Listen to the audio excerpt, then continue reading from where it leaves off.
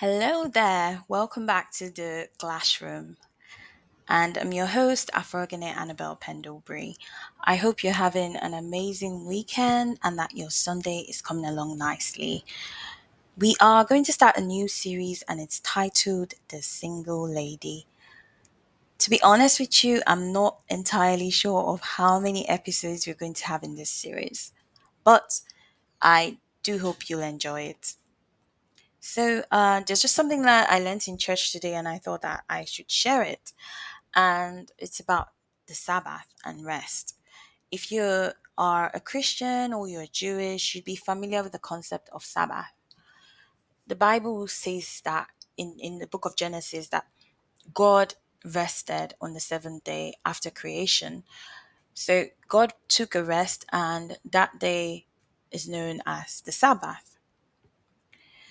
And I think why is this important? It's important because God took a rest. If your creator takes a rest, you most definitely need rest.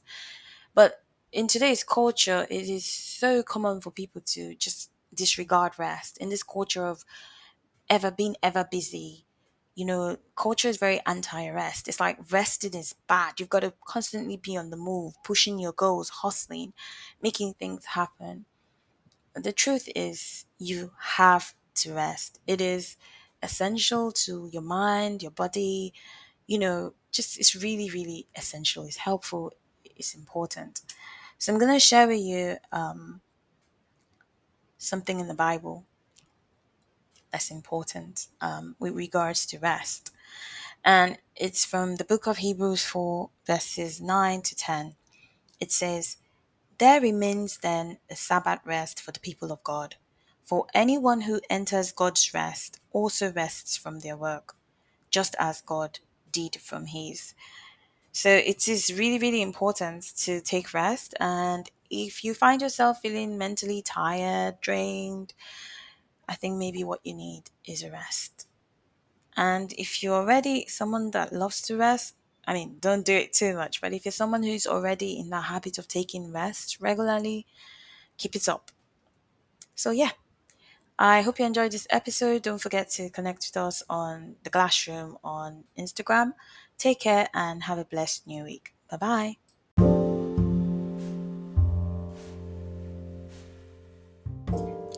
The Single Lady. I'm not sure of what hairstyle we should all wear. Some of the girls have natural hair, so I don't think a ponytail might be a practical hairstyle. Yeah. You know what? Let's ask Amara. Yeah, let's see what she thinks. Or better yet, let's ask the girls on the WhatsApp group chat and we'll see what they think. Yeah. Okay, okay. Oh no no no no no! Don't say that. Chioma. Okay, okay. All right, my dear. See, I need to go now. I'm so hungry. I am starving. I just returned from work, so let me get something to eat. Okay, it was lovely to speak to you. Okay, my regards to family. Okay, take care, darling. Okay, bye, bye. Oh, I sigh loudly as I get off the phone with Chioma. I am not starving. I use that excuse just to have a moment alone and gather my thoughts.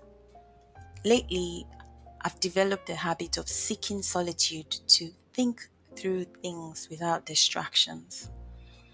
As I get off the phone with Chioma, the younger sister of my best friend Amara, a wave of nostalgia washes over me.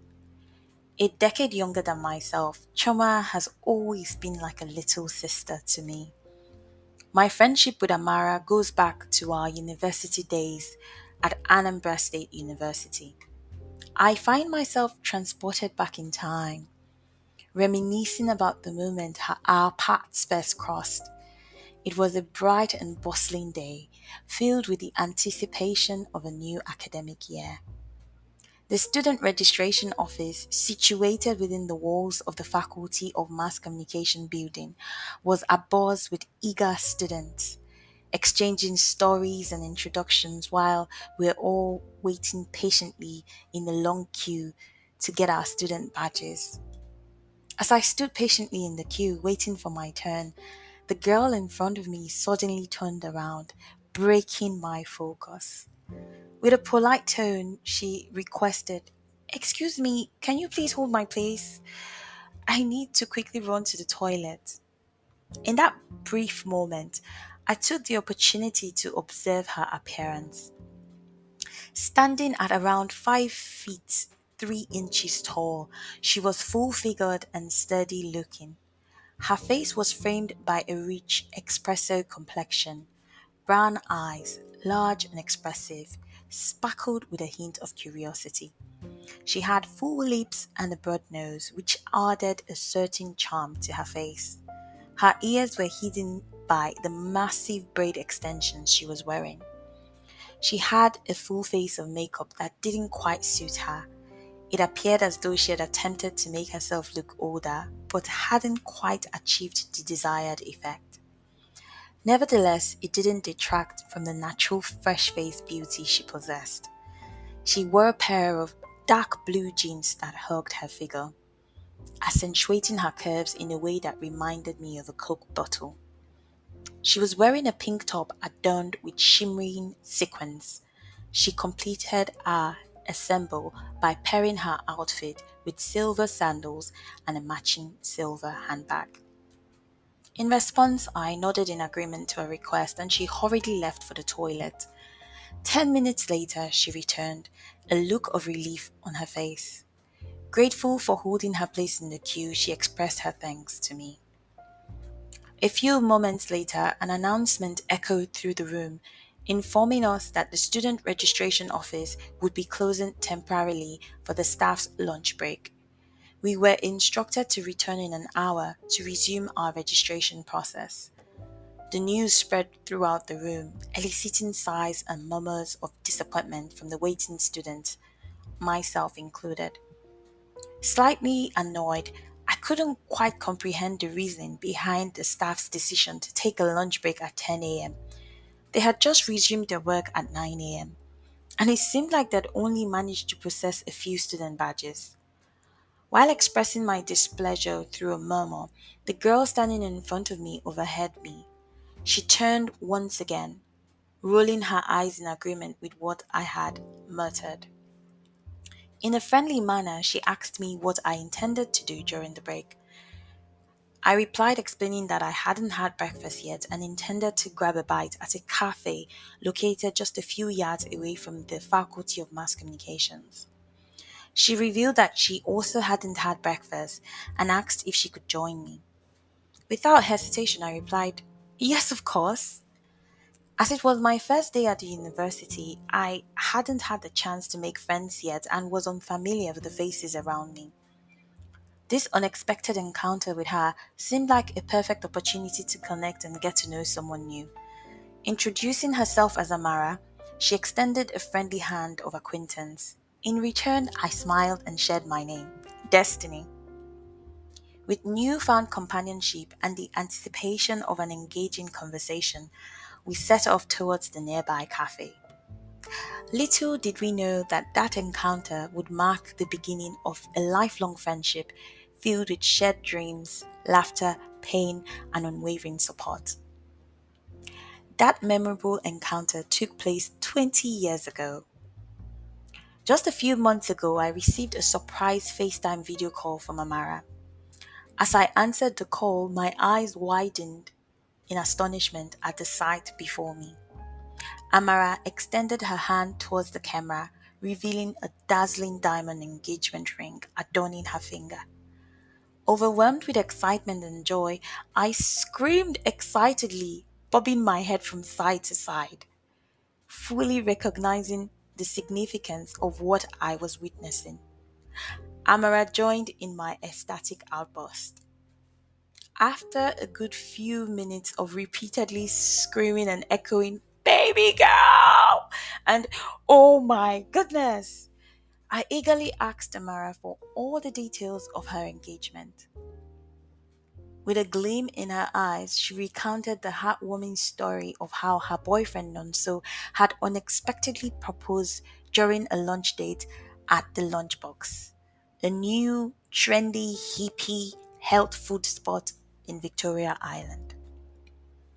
As she painted the picture of the romantic proposal, my eyes widened in awe.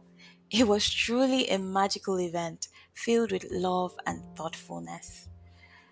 Though I hadn't personally experienced such a moment, my heart swelled with a craving and a deep appreciation for the beauty of such an occasion.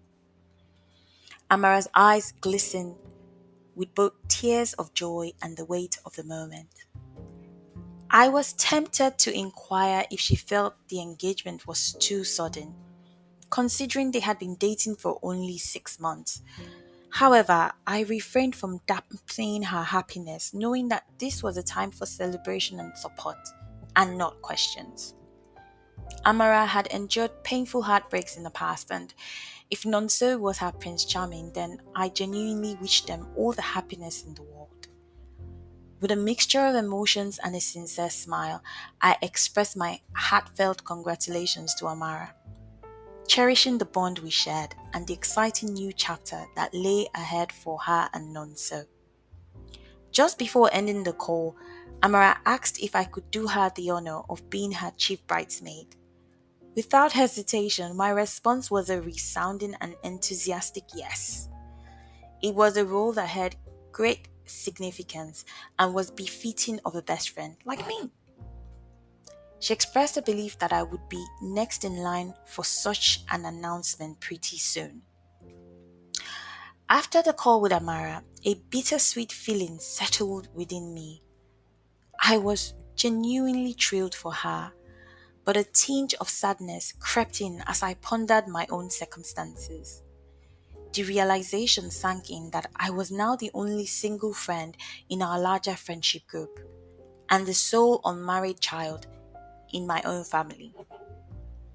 Amara's parting words about me being next in line for an engagement felt somewhat absurd, given that I didn't even have a boyfriend at the moment. It served as a gentle reminder of my current status and the uncertainty that lay ahead in my own romantic journey. This evening's call with Chioma had been a part of my responsibility as the chief bridesmaid, ensuring that all the bridesmaids were prepared for Amara's big day. It was a role I embraced with pride and dedication, but it also served as a constant reminder of the contrast between my own situation and the joyous milestones of those around me. Just as my thoughts began to wander, my phone buzzed, abruptly bringing me back to reality. It was a forwarded WhatsApp message from my father containing powerful prayers to get a husband. The true sender of this WhatsApp message was my mother. She had undoubtedly persuaded my father to pass along the message to me, as I had previously quarreled with her about her habit of sending me such messages.